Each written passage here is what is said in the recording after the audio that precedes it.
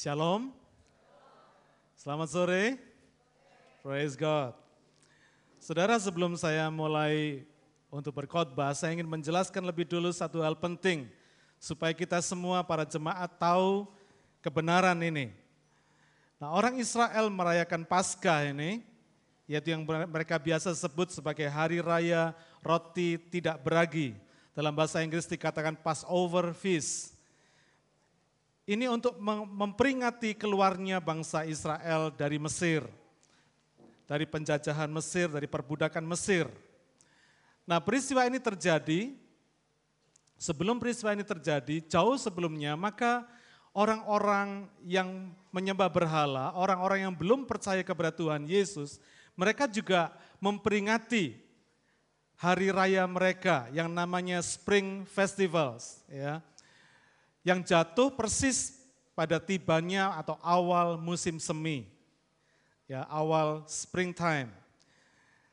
Nah, jadi ketika orang-orang Israel memperingati hari raya Paskah ini, maka itu bertepatan dengan peristiwa perayaan festival Spring Festival ini. Di mana di Spring Festival ini, para paganis ini, orang-orang yang belum percaya kepada Tuhan ini, mereka menyembah dewi yang namanya Eoster. Ya, Dewi Eoster yang disebut the ancient dawn and fertility goddess. Jadi dewi pagi dan dewi kesuburan. Karena sudah tahu ketika musim semi tiba, ketika spring tiba, bunga-bunga mulai berkembang, pohon-pohon mulai bertumbuh lagi, keluar daunnya, begitu indah. Burung-burung mulai membangun sarangnya kembali, jadi mereka merayakan ini. Sehingga mereka rayakan ini sebagai hari untuk memperingati Dewi Eoster ini. Nah, karena waktunya bertepatan, akhirnya terjadi mix up, ya, terjadi kecampur. Sehingga akhirnya orang-orang Kristen pun memperingati Paskah dengan menyebut kata Easter. Jadi sebetulnya kata Easter itu bukan Alkitabiah. Nangkap ya saudara? Karena itu berasal dari kata Eoster atau Dewi Kesuburan, Dewi Pagi. Ya, matahari pagi mulai bersinar, nah mereka menyembah itu. Jadi saya ingin mengatakan kepada saudara bahwa kata Easter itu sendiri adalah kata yang tidak Alkitabiah.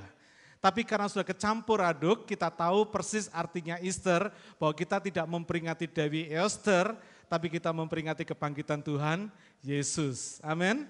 Jadi saya perlu menjelaskan hal ini supaya saudara mengerti prinsipnya sehingga saudara tidak bingung. Nah, hari Jumat yang lalu ketika Good Friday, kita sudah belajar, kita sudah melihat bagaimana kuasa darah Yesus itu mengadakan penggenapan, ya, pembenaran. Artinya pembenaran atau dalam bahasa Inggris dikatakan justification, di dalam term ini artinya orang yang dibenarkan. Orang yang seolah-olah tidak pernah melakukan kesalahan lagi. Ini yang disebut sebagai pembenaran. Lalu darah Yesus juga membuat kita mengalami penggenapan tuntutan hukuman dosa. Ya, atonement of sin. Sehingga seolah-olah sebagai orang berhutang kita sudah dibayar lunas dosa kita. Sehingga seolah-olah kita tidak pernah punya hutang lagi. Itu artinya atonement of sin. Kemudian yang ketiga, darah Yesus mengadakan adopsi, membuat kita bisa diadopsi menjadi anak-anak Allah. Saudara yang sebetulnya anak-anak setan, kira-kira begitu, karena dosa jadi milik setan, dikuasai setan, karena pengorbanan Tuhan Yesus kita jadi anak-anak Tuhan. Seorang adopsi yang berasal bukan dari keluarga kandung, bukan secara alami. Secara alami, kita punya sinful nature dan sinful being. Sifat alami dosa dan keadaan yang berdosa. Tetapi karena adopsi di dalam Tuhan Yesus ini, maka kita sekarang menjadi keluarga Allah. Luar biasa ya saudara. Nah, kalau pada hari Jumat kita memperingati kematian Tuhan Yesus pada jam 3 siang, maka pada hari Minggunya, hari ketiga, orang Israel menghitung hari itu hari Jumat, hari pertama. Jumat jam 6 sore sudah mulai Sabat, sampai hari Sabtu jam 6 sore, itu disebut hari kedua. Maka sejak selesainya Sabat Sabtu jam 6 sore sampai hari Minggu itu disebut hari pertama minggu itu. Itu adalah hari yang ketiga. Jadi dikatakan Alkitab Yesus bangkit pada hari ketiga. Sehingga betul-betul Alkitab digenapi pada hari yang ketiga. Maka Tuhan Yesus bangkit. Nah hari ini kita memperingati Paskah karena kita memperingati kebangkitan Tuhan Yesus ketika pada hari yang pertama pada minggu itu. Haleluya. Saudara, karena itu peringatan Paskah ini sebetulnya satu peringatan di mana orang-orang Israel pada Paskah yang pertama itu Allah menyuruh orang-orang Israel untuk menyembelih domba. Hari ini kita akan belajar apa akibatnya, apa resultnya kalau Tuhan Yesus itu bangkit dalam kehidupan kita ini. Kita tidak bicara tentang kebangkitan Tuhan Yesus 2000 tahun yang lalu.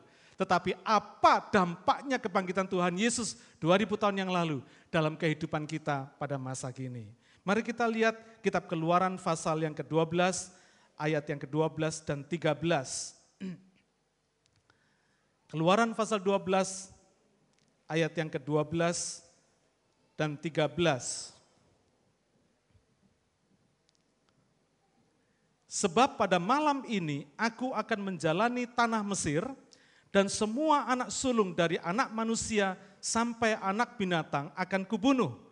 Dan kepada semua Allah di Mesir akan kujatuhkan hukuman. Akulah Tuhan dan darah itu menjadi tanda bagimu pada rumah-rumah di mana kamu tinggal.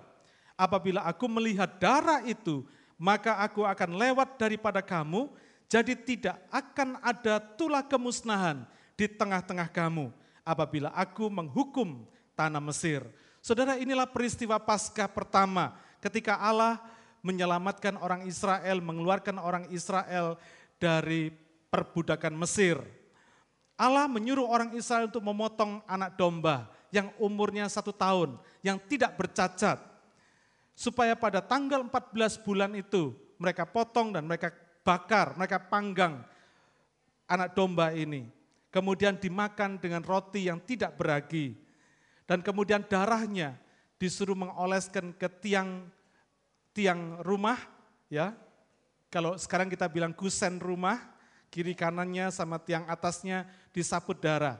Jadi ketika Tuhan melewati Mesir, ketika malam hari itu Tuhan menghukum Mesir, ketika Tuhan melihat darah itu, maka dia tidak melakukan pembunuhan di dalam keluarga Israel. Dia lewat dan dia melakukan hukuman kepada orang di mana yang rumahnya tidak ada darahnya. Saudara, luar biasa. Darah Tuhan Yesus membuat kita mengalami kebebasan. Jadi poin yang pertama, apa dampak kebangkitan Tuhan Yesus 2000 tahun yang lalu pada kita masa kini? Maka kebangkitan Tuhan Yesus membawa kita kepada kebebasan. Suatu kemerdekaan, satu kelepasan, delivered by the blood of Jesus. Jadi ketika Tuhan melihat darah pada ambang pintu rumah orang Israel, maka Tuhan melewati keluarga ini. Dikatakan itu adalah keluarga Israel, keluarga yang sudah terprotek, terpelihara, terjamin, terjaga, terlindungi oleh karena darah Yesus. Nah pertanyaan saya kepada saudara, ketika malam itu Tuhan menyuruh orang Israel berangkat meninggalkan Mesir. Pertanyaan saya, apakah di antara orang-orang Israel ini enggak ada yang sakit? Ada enggak kira-kira yang buta, yang cacat, yang timpang, yang lumpuh, yang sakit? Mungkin ada sakit encok lah, sakit pegel linu lah, mungkin sakit apapun juga. Kira-kira ada enggak? Ada. What about them? Bagaimana dengan mereka?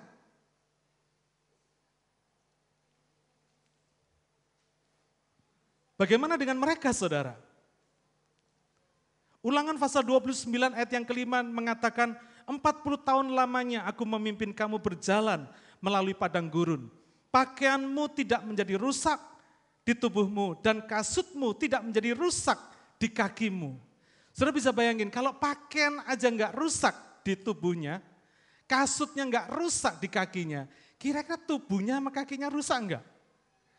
No, saudara, ini adalah rahasia bagaimana kejadian Paskah pertama itu. Tuhan bukan hanya membebaskan Israel keluar dari Mesir, keluar dari perbudakan Mesir, tetapi malam hari itu juga Allah melakukan kesembuhan kepada seluruh bangsa Israel. Dari mana kita tahu? Mari kita baca kitab Mazmur 105 ayat yang ke-37. Saya akan baca dalam bahasa Inggris. He also brought them out with silver and gold, and there was not one feeble person among their tribes. Feeble punya arti lemah, suram, sayu. Dengan kata lain, malam hari itu Tuhan bukan hanya membawa mereka keluar dari Mesir, dari perbudakan Mesir, tapi malam hari itu juga terjadi kesembuhan total di dalam seluruh keluarga Israel. Karena ketika mereka dibawa Tuhan keluar dari Israel, dari Mesir menuju ke padang gurun, tidak ada satupun mereka yang sakit, saudara. Kira-kira yang buta langsung melihat, yang timpang langsung berjalan, yang cacat apapun cacatnya langsung sembuh pada malam hari itu juga. Dan ini dikuatkan oleh Alkitab. Firman Allah mengatakan tidak ada satu orang pun yang feeble, yang lemah, yang suram, yang sayu di antara suku-suku mereka. Artinya ketika mereka dibawa Tuhan masuk ke padang gurun, mereka semua sehat walafiat. Amin. Roh tubuh jiwa mereka sehat, sakit penyakit mereka disembuhkan Tuhan. Nah, saya percaya kalau pada Paskah pertama Tuhan mengerjakan hal seperti ini, maka saya percaya pada Paskah 2009 ini pun juga Tuhan mengerjakan yang sama. Siapa yang percaya? Haleluya, praise God. Karena itu saya rindu hari ini saudara bukan datang untuk mendengar khotbah dan bicara tentang pengetahuan the power of the Jesus blood. Tapi hari ini saya rindu kita semua mengalami the power of Jesus blood.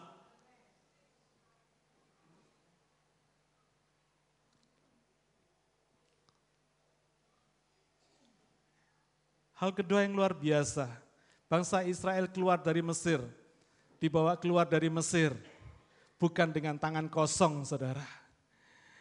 Saya dulu salah berpikir. Saya pikir orang Israel itu keluar dari Mesir seperti orang ngungsi, saudara. Mesti cepat-cepat, ya, mesti ngungsi. Tapi ternyata enggak, saudara. Alkitab mengatakan, the Lord make the Egyptians generous to the people, and they gave them what they asked for. So the Israelites, dalam bahasa God's Word Bible dikatakan, stripped Egypt of its wealth. Artinya Israelites plundered, menjara, merampas. Jadi kira-kira begini saudara, kalau orang Israel mau keluar dari Mesir dia ke tetangganya. Dia bilang, hey Dul, Min, gua lihat lu punya apa? Kalung, sini kasih gua. Gak bisa nolak saudara, orang Mesir lepas kalungnya kasih. Gua kemarin lihat lu pakai gelang besar, sini kasih gua. Kasih saudara, luar biasa. Jadi orang Israel tidak dibawa ngungsi keluar dari Mesir. Salah besar, pemikiran kita salah besar. Mereka diajak pulang kampung sama Tuhan.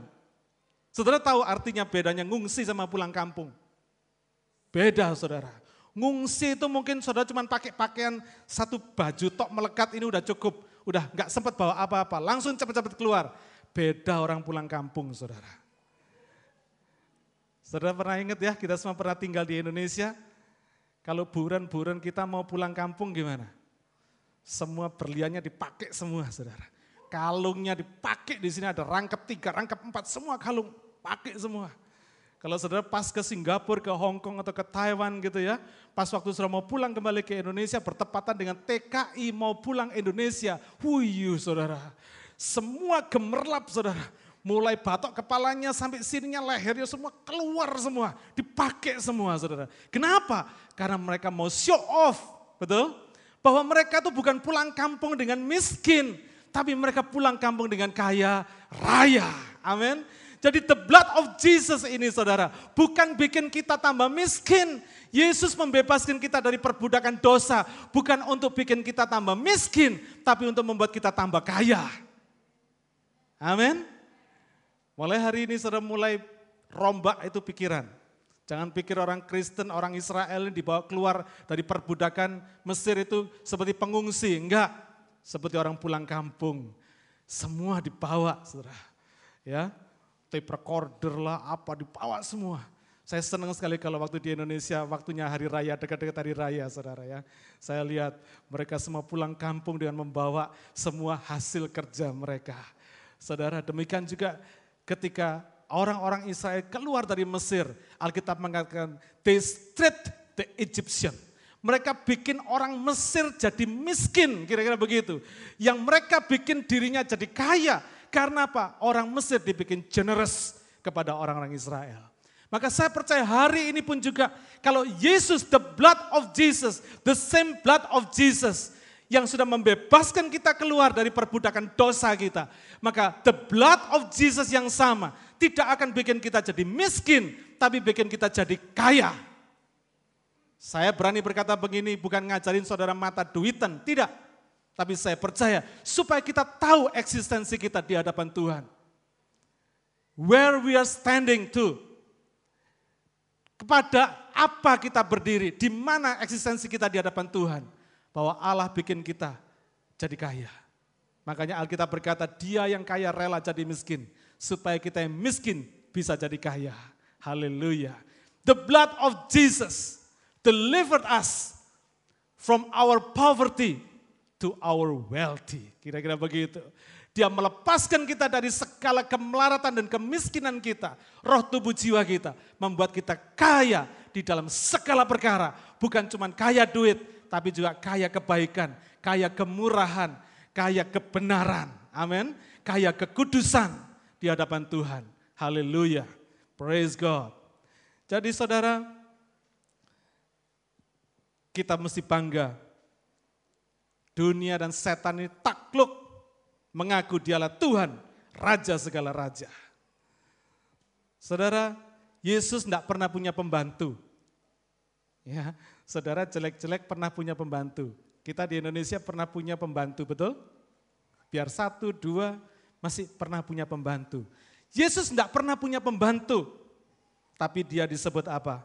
Master, disebut Tuhan. Enggak punya pembantu, orang sebut dia Tuhan. He called him master. Dia enggak pernah punya degree. Enggak pernah disebutkan Tuhan Yesus graduate. Dikasih degree, enggak. Tapi orang-orang panggil dia teacher, panggil dia guru. Ya. Dia enggak punya kerajaan, dia enggak punya tentara, tapi Raja Herodes takut sama dia. Hebat enggak saudara? Luar biasa.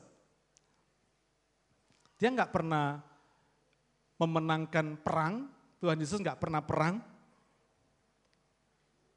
tapi dia mengalahkan dunia. Dia memenangkan dunia. Dia enggak pernah melakukan kesalahan, tapi dia dihukum. Dia disalib. Dia mati dan dikuburkan di dalam kubur sama kayak kita. Tapi dia bangkit. Hari ini kita rayakan kebangkitan dia. Amin. Kalau dia mati, kita mati. Dia bangkit, kita pun juga bangkit. Amin. Haleluya. Karena itu saudara, hari ini saya mau challenge saudara. Jangan ada yang ragu-ragu untuk terima Yesus secara pribadi. Siapa yang masih ragu-ragu terima Yesus secara pribadi, masih ragu-ragu percaya sama Yesus, saudara rugi besar. Bukan Tuhan Yesus yang rugi karena saudara nggak percaya, saudara yang rugi karena saudara nggak percaya. Amin. Haleluya. Tapi kalau hari ini saudara mau percaya dia, mau buka hati untuk dia, untuk Yesus, maka saya percaya kuasa darah Yesus yang tidak pernah berubah itu, kuasa darah Yesus yang sudah melepaskan orang Israel dari perbudakan Mesir, maka kuasa darah yang sama akan membebaskan kita dari segala belenggu-belenggu kehidupan yang ada pada hari ini. Saudara boleh sakit, tapi sakit penyakit saudara tidak akan membelenggu saudara. Saudara mungkin boleh punya IQ biasa-biasa saja, tapi kebodohan tidak membelenggu saudara. Saudara mungkin gak punya duit seperti milioner ataupun seperti konglomerat, tetapi kemiskinan tidak pernah mengikat saudara. Haleluya, praise God. Karena itu Ibrani 12 ayat yang ke-24 mengatakan demikian. Dan kepada Yesus, yang kedua sebelum saya baca kitab Ibrani, poin yang kedua, apa dampak kebangkitan Tuhan Yesus untuk kita pada hari ini? Kalau yang pertama tadi kita bicara tentang bagaimana kita dilepaskan oleh darah ini, dari segala belenggu-belenggu kehidupan dan belenggu-belenggu yang menekan kehidupan kita. Maka yang kedua, darah Yesus memberikan kepada kita kemenangan. Overcoming through the blood of Jesus. Saudara, alasan terbesar mengapa orang Kristen masih sering kalah di dalam persoalan mereka. Karena mereka tidak pernah belajar untuk mengaplikasikan darah Yesus di dalam situasi-situasi sulit yang mereka hadapi. Mereka punya darah Yesus, mereka tahu, mereka percaya ada darah Yesus. Tapi mereka tidak bisa mengaplikasikan di dalam kehidupan mereka untuk supaya mengalahkan situasi sulit dan persoalan-persoalan mereka. Nah saudara, darah Yesus berbicara dan bersyafaat untuk kita. Tapi sayangnya banyak orang yang tidak mengalami manfaat karena enggak mengerti ataupun juga karena mungkin enggak percaya. Mari kita baca kitab Ibrani pasal 12 ayat yang ke-24. Ibrani 12 ayat yang ke-24. Dikatakan, dan kepada Yesus pengantara perjanjian baru dan kepada darah pemercikan yang berbicara lebih kuat daripada darah Habel. Bapak, orang yang menjadi pengantara atau mediator ini Yesus mengikat perjanjian baru bersama darahnya. Nanti saudara akan mengerti kenapa Ibrani 12 ini dengan jelas mengatakan kita datang kepada Yesus pengantara perjanjian baru dan kepada darah pemercikan yang berbicara lebih kuat daripada darah Habel. Saudara, karena kalau kita lihat di dalam kitab Kejadian pasal yang keempat ayat yang ke-10, saudara mungkin masih ingat ketika Tuhan tanya sama Kain, "Hei Kain, lu lagi ngapain? Darah adikmu Habil berteriak kepadaku." Saudara, kalau darah Kain saja bisa minta judgment, minta pengadilan, minta keadilan kepada Tuhan, apalagi darah Yesus. Darah Yesus dikatakan di sini berbicara lebih kuat daripada darah Habel. Kalau darah Habel cuma minta keadilan, maka darah Yesus menutupi dosa dan kesalahan kita. Membuat justifikasi, membuat pembenaran dalam kehidupan kita. Dosa yang ada di dalam hidup kita ditutupi oleh darah Yesus. Saya mau jelaskan saudara prinsip pengantara, prinsip mediator ini. Saudara lihat, saya pakai mikrofon, betul? Meskipun saya enggak usah teriak-teriak, saya bicara biasa, saudara bisa mendengar suara saya. Beda kalau saya matikan mikrofon ini.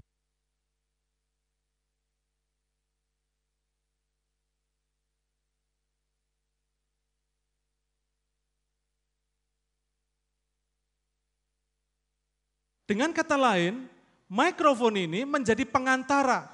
Saya ngomong, ditangkap sama mikrofon ini, diproses di amplifier di belakang, dikeluarkan lagi di dua speaker ini. Sehingga kita semua dapat mendengar dengan jelas. Nah, apa aplikasinya di dalam darah Yesus? Yang dikatakan darah Yesus berbicara lebih keras daripada darah Habel. Artinya apa saudara? Ketika kita berdoa, ketika kita berkata-kata, ketika kita bersaksi, maka darah Yesus ini menyerap perkataan kita. Kemudian mengamplify doa kita, mengamplify permohonan kita. Mengeluarkan kembali suaranya yang keras sekali. Yang membuat neraka gemetar dan sorga tergerak untuk melakukan doa kita. Nangkep saudara? Haleluya. Kalau kita ngerti prinsip mediator itu seperti ini. Saya dulu mikir mediator itu seperti kayak pengacara saudara. Yang menjadi pengacara, yang membela persoalan kita. Lain, Yesus sebagai pengantara perjanjian baru. Dia juga pengacara kita di dalam pengadilan Tuhan. Tetapi Yesus sebagai pengantara perjanjian baru yang mengikat perjanjian baru antara kita dengan Bapa di sorga. Nah, apa fungsi pengantara? Fungsi mediator tadi. Saya umpamakan dengan loudspeaker ini tadi, saudara. Jadi ketika darah Yesus mendengar doa saudara dan saya, maka darah yang kudus itu, darah yang tak bersalah itu, mengamplify doa kita. Sehingga sorga tergerak melakukannya dan neraka gemeter mengakuinya.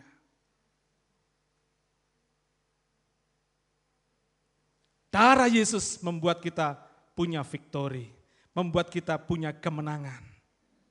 Haleluya. Kalau darah Habel berteriak, Tuhan dengar. Maka saya percaya kalau darah Yesus yang berbicara, sorga dan bumi semua dengar. Segala kutuk dosa dilepaskan, kutuk sakit penyakit dibebaskan, yang sakit akan disembuhkan, saudara yang susah akan jadi senang, yang lemah akan dikuatkan, yang miskin Tuhan bikin jadi kaya. Tidak akan pernah ada anak Tuhan berkekurangan. Daud berkata, dulu aku muda sekarang aku tua, aku tidak pernah lihat anak orang benar minta-minta roti. Tidak ada. Haleluya saudara. Yang malas-malas bisa jadi rajin. Yang bodoh-bodoh bisa jadi pinter, saudara. Jangan pernah percaya orang yang ngatain saudara ngerti. Orang ngatain saudara nggak ngerti atau bodoh dan sebagainya. Jangan pernah percaya. Ketika saudara percaya Yesus, maka IQ saudara yang bodoh dibuat pinter sama Tuhan. Amin. Haleluya. Yang nggak ngerti firman Tuhan, jadi ngerti firman Tuhan. Betul? Siapa yang percaya? Haleluya. Praise God. Jadi mulai hari ini saya tidak mau mendengar ada jemaat yang tidak baca Alkitab dengan alasan tidak mengerti Alkitab. Amin. Saudara jangan ngomong gak ngerti Alkitab karena saudara dibuat ngerti apa yang saudara gak ngerti dibikin ngerti sama Tuhan. Mulai hari ini saya tidak mau mendengar ada jemaat yang tidak berdoa karena tidak bisa berdoa. Tidak ada kamusnya lagi di sini. Oke? Haleluya. Nanti habis gini saya akan minta para worship leader kita untuk memanggil jemaat satu persatu giliran untuk berdoa di depan. Amin. Haleluya. Puji Tuhan. Kalau saudara nggak disuruh berdoa di depan, nggak pernah belajar berdoa. Haleluya. Puji Tuhan. Karena itu saudara tidak ada alasan untuk kita tidak baca Alkitab. Tidak ada alasan untuk kita berdoa, untuk kita tidak berdoa. Karena Tuhan akan membuat kita mengerti. Tuhan akan memampukan kita. Haleluya. Praise God. Ibrani 10 ayat 19 dan 20 mengatakan demikian. Jadi saudara-saudara, oleh darah Yesus kita sekarang penuh keberanian dapat masuk ke dalam tempat kudus karena ia telah membuka jalan yang baru dan yang hidup bagi kita melalui tabir yaitu dirinya sendiri. Saudara, saya suka sekali ayat ini. Ayat ini membuka kepada kita wawasan yang penting sekali. Dikatakan oleh darah Yesus kita sekarang penuh keberanian dapat masuk ke dalam tempat kudus. Karena ia membuka jalan yang baru dan yang hidup bagi kita melalui tabir yaitu dirinya sendiri. Darah Yesus membuat kita punya akses kepada Bapa. Karena itu ketika Tuhan Yesus mati, Good Friday, ketika Tuhan Yesus mati di hari Jumat, maka tabir bait suci terbelah dari atas ke bawah. Karena melalui darahnya Yesus bikin akses, membuat kita bisa akses, punya akses. Kalau hari ini saya punya akses ke bank saudara, kira-kira apa yang terjadi?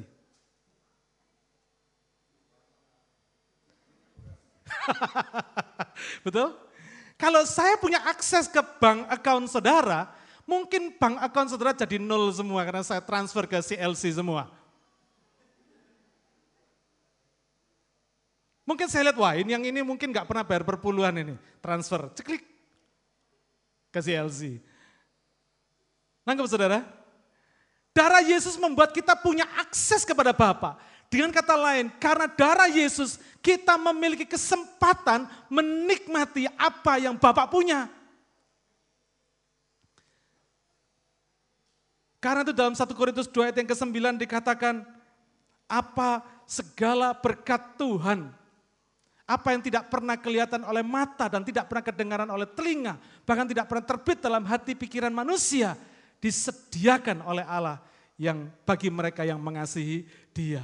Saudara, akses kepada Bapa ini membuat kita mampu menggunakan segala resources dan providence yang sudah Tuhan sediakan buat kita. Sayang sekali banyak orang Kristen nggak ngerti prinsip ini, saudara. Punya darah Yesus, percaya Yesus, tapi nggak bisa mengakses berkatnya Tuhan. Nggak bisa akses apa yang jadi milik Bapa. Saya mau saksi pada saudara. Beberapa hari yang lalu hot water saya breakdown. Udah lama, kelihatannya udah lama. Saya nggak tahu, bocor. Saya pikir bocor dikit ya udah biasa biarin. Satu hari saya putar mandi, air panasnya berhenti total. Kami mandi beberapa hari kedinginan, saudara. Saya telepon plumber, lalu plumber datang, plumber bilang, wah, your tank is gone. You have to install the new one. Wah, the new one, berapa saya tanya. Dia bilang pertama 1.500. Habis itu besok paginya telepon saya lagi 1.750. Wih, mahal banget. Saya ingat, saya punya akses kepada Bapak di sorga. Saya bilang, Tuhan, hot water saya mati Tuhan. Gone, mesti beli baru nih Tuhan. Duit saya pas-pasan. Tuhan, sediakan ya. Saudara, saya cuma berangkat dengan iman. Pergi ke toko, beli, saya bayar, pulang. Apa yang terjadi saudara? Malam hari, entah saya nggak tahu siapa yang ngambil surat-surat dari box surat saya nggak tahu, mungkin istri saya, mungkin anak saya nggak tahu. Pokoknya ada amplop aja di dekat tempat saya, di dekat meja saya. Saya buka amplopnya, cek. Nilainya 2.000 lebih. Dahsyat enggak saudara? Tuhan itu Allah yang menyediakan. Tidak akan pernah dia membiarkan anaknya kekurangan. Apa yang saudara perlukan Tuhan sediakan. Karena darah Yesus membuka akses buat kita ke hadapan Bapa di sorga. Amin. Jadi mulai hari ini tidak ada lagi jemaat CLC yang berkekurangan ataupun berkekhawatiran akan masa depan. Global boleh resesi, tapi anak Tuhan tetap resepsi. Amin, haleluya, puji Tuhan. Oleh karena itu saudara, darah Yesus ini betul-betul dahsyat, powerful. Hari ini saya punya target. Saudara bukan cuma datang untuk mendengar khotbah ini, tapi saudara pulang nanti mengalaminya dalam hidup saudara. Saudara mengalami kelepasan, saudara mengalami kemenangan di dalam setiap persoalan kehidupan saudara. Satu-satunya alasan setan bisa mendakwa kita itu adalah dosa-dosa kita. Memang dikatakan di dalam Wahyu pasal 12, setan itu memang pendakwa kita. Pendakwa saudara-saudara kita, artinya pendakwa anak-anak Tuhan. Pendakwa orang-orang percaya. Mari saya akan bacakan Wahyu pasal 12 ayat yang ke-10 dan ke-11a. Tapi puji Tuhan, darah Yesus ini membuat pendakwa-pendakwa kita tidak berdaya. Wahyu 12 ayat 10 dan 11a. Dan aku mendengar suara yang nyaring di sorga berkata, sekarang telah tiba keselamatan dan kuasa dan pemerintahan Allah kita dan kekuasaan Dia yang diurapinya. Karena telah dilemparkan ke bawah pendakwa saudara-saudara kita yang mendakwa mereka siang dan malam di hadapan Allah kita. Ayat yang ke-11. Dan mereka mengalahkan dia, apa? Oleh darah anak domba dan oleh perkataan kesaksian mereka. Saya ulangi ayat yang ke-11. Dan mereka mengalahkan dia oleh darah anak domba dan oleh perkataan kesaksian mereka. Mungkin sampai di sini saudara kurang mengerti maksudnya ayat ini. Tapi nanti setelah simulasi ini, beberapa teman kita akan melakukan simulasi membuat kita bisa mengerti sebagai ilustrasi khotbah saya.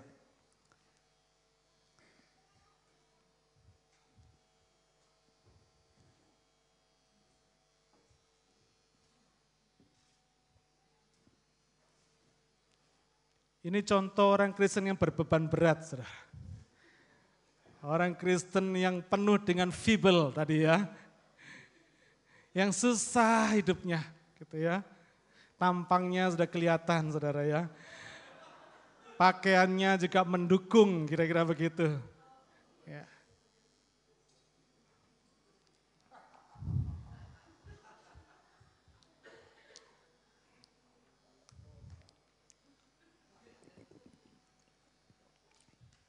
Setan paling seneng sudah lihat orang yang seperti ini. Itu daftar dosanya itu. Dikasih beban dosa.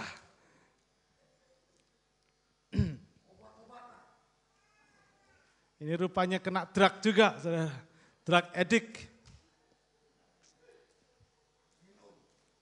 Wah, jago minum alkohol. Pemabuk, bir, wine, minuman keras. Wah, dibelenggu sama komputer game.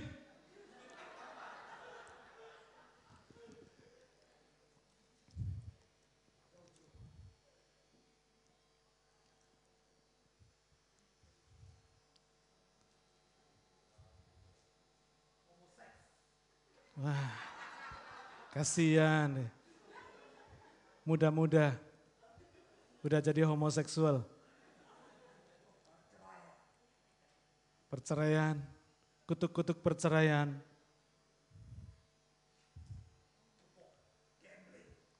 Wah, muda-muda sudah jago tupok, sudah jago judi, dibelenggu sama perjudian.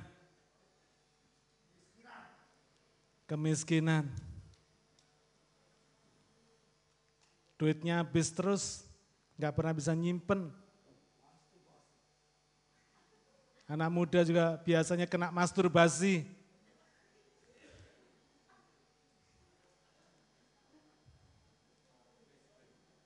Banyak sekali dosanya.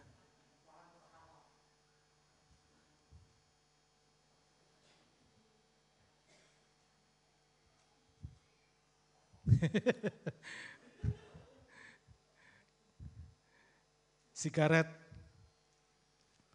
gak bisa lepas dari rokok,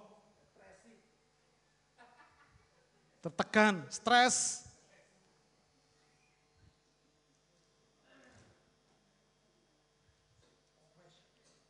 tekanan, oppression ini seringkali bikin orang muda-muda bunuh diri.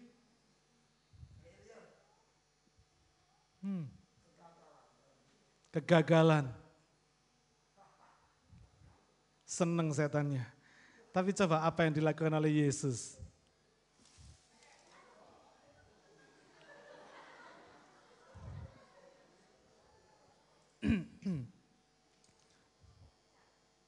Tuhan Yesus nggak tinggal diam, saudara.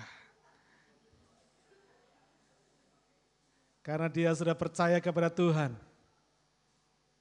Maka semua anak Tuhan ini ditutupi, di cover, semua dosa-dosanya di cover dengan darah Yesus.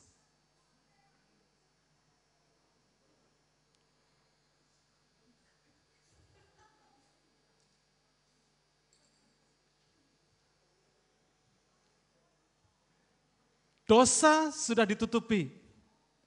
Nah, sekarang coba kita lihat orang Kristen yang berbeban berat ini. Apa yang akan dia lakukan?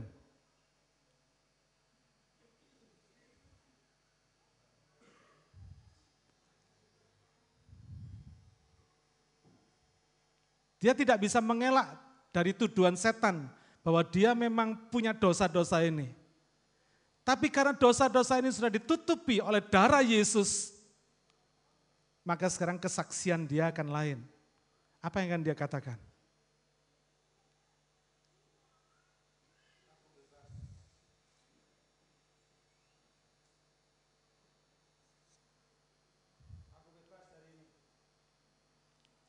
Dia bebas dari sakit penyakit, dia bebas dari perzinahan, dia bebas dari segala gambling, dia bebas dari kemiskinan.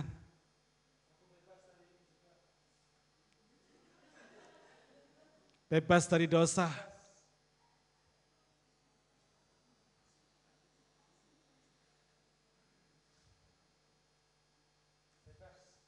Dia bebas dari rokok.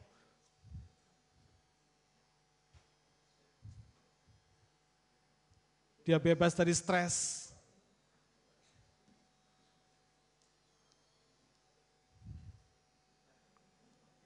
Oke, thank you Ron. Praise God. Puji Tuhan.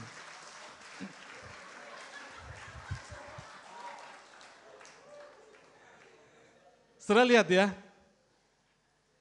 setan punya daftar dosa kita nggak bisa mengelak. Dia komplit daftarnya, lebih komplit dari accountant. Teliti setan itu saudara. Kita tidak bisa mengelak, tetapi darah Yesus sudah mengcover semua dosa kita. Dan ketika darah Yesus sudah mengcover dosa kita, kemudian kesaksian kita yang harus berkata, aku bebas. Nangkep saudara? Kalau saudara percaya bahwa kemiskinan saudara sudah di-cover oleh Tuhan Yesus, maka kita harus mendeklar bahwa aku bebas. Saudara, ini penting sekali. Karena kesaksian kita ini akan membuat setan tidak berdaya. Neraka harus melepaskan haknya atas kita. Selama kita tidak ada declaration ini, dengan iman yang mengatakan kepada setan dan kepada dunia, dan kepada Tuhan bahwa aku bebas. Ketika kita melakukan declaration ini, yes Tuhan, aku bebas dari kemiskinan. Maka setan tidak pernah lagi bisa menggocok kita dengan segala kemiskinan. Dan sorga berkata, yes. Sorga mengkonfirm, engkau tidak lagi tinggal dalam kemiskinan. Ketika kita percaya bahwa sakit penyakit kita sudah disembuhkan oleh Tuhan. Meskipun hari ini mungkin sakit saudara masih ada. Mungkin saudara masih merasakan sakitnya, tetapi declaration kita bahwa sakit penyakit kita sudah disembuhkan, itu akan membuat sakit penyakit saudara sembuh. Ketika saudara sakit, saudara berkata, Tuhan aku percaya, darah-Mu sudah menutup sakit penyakit saya.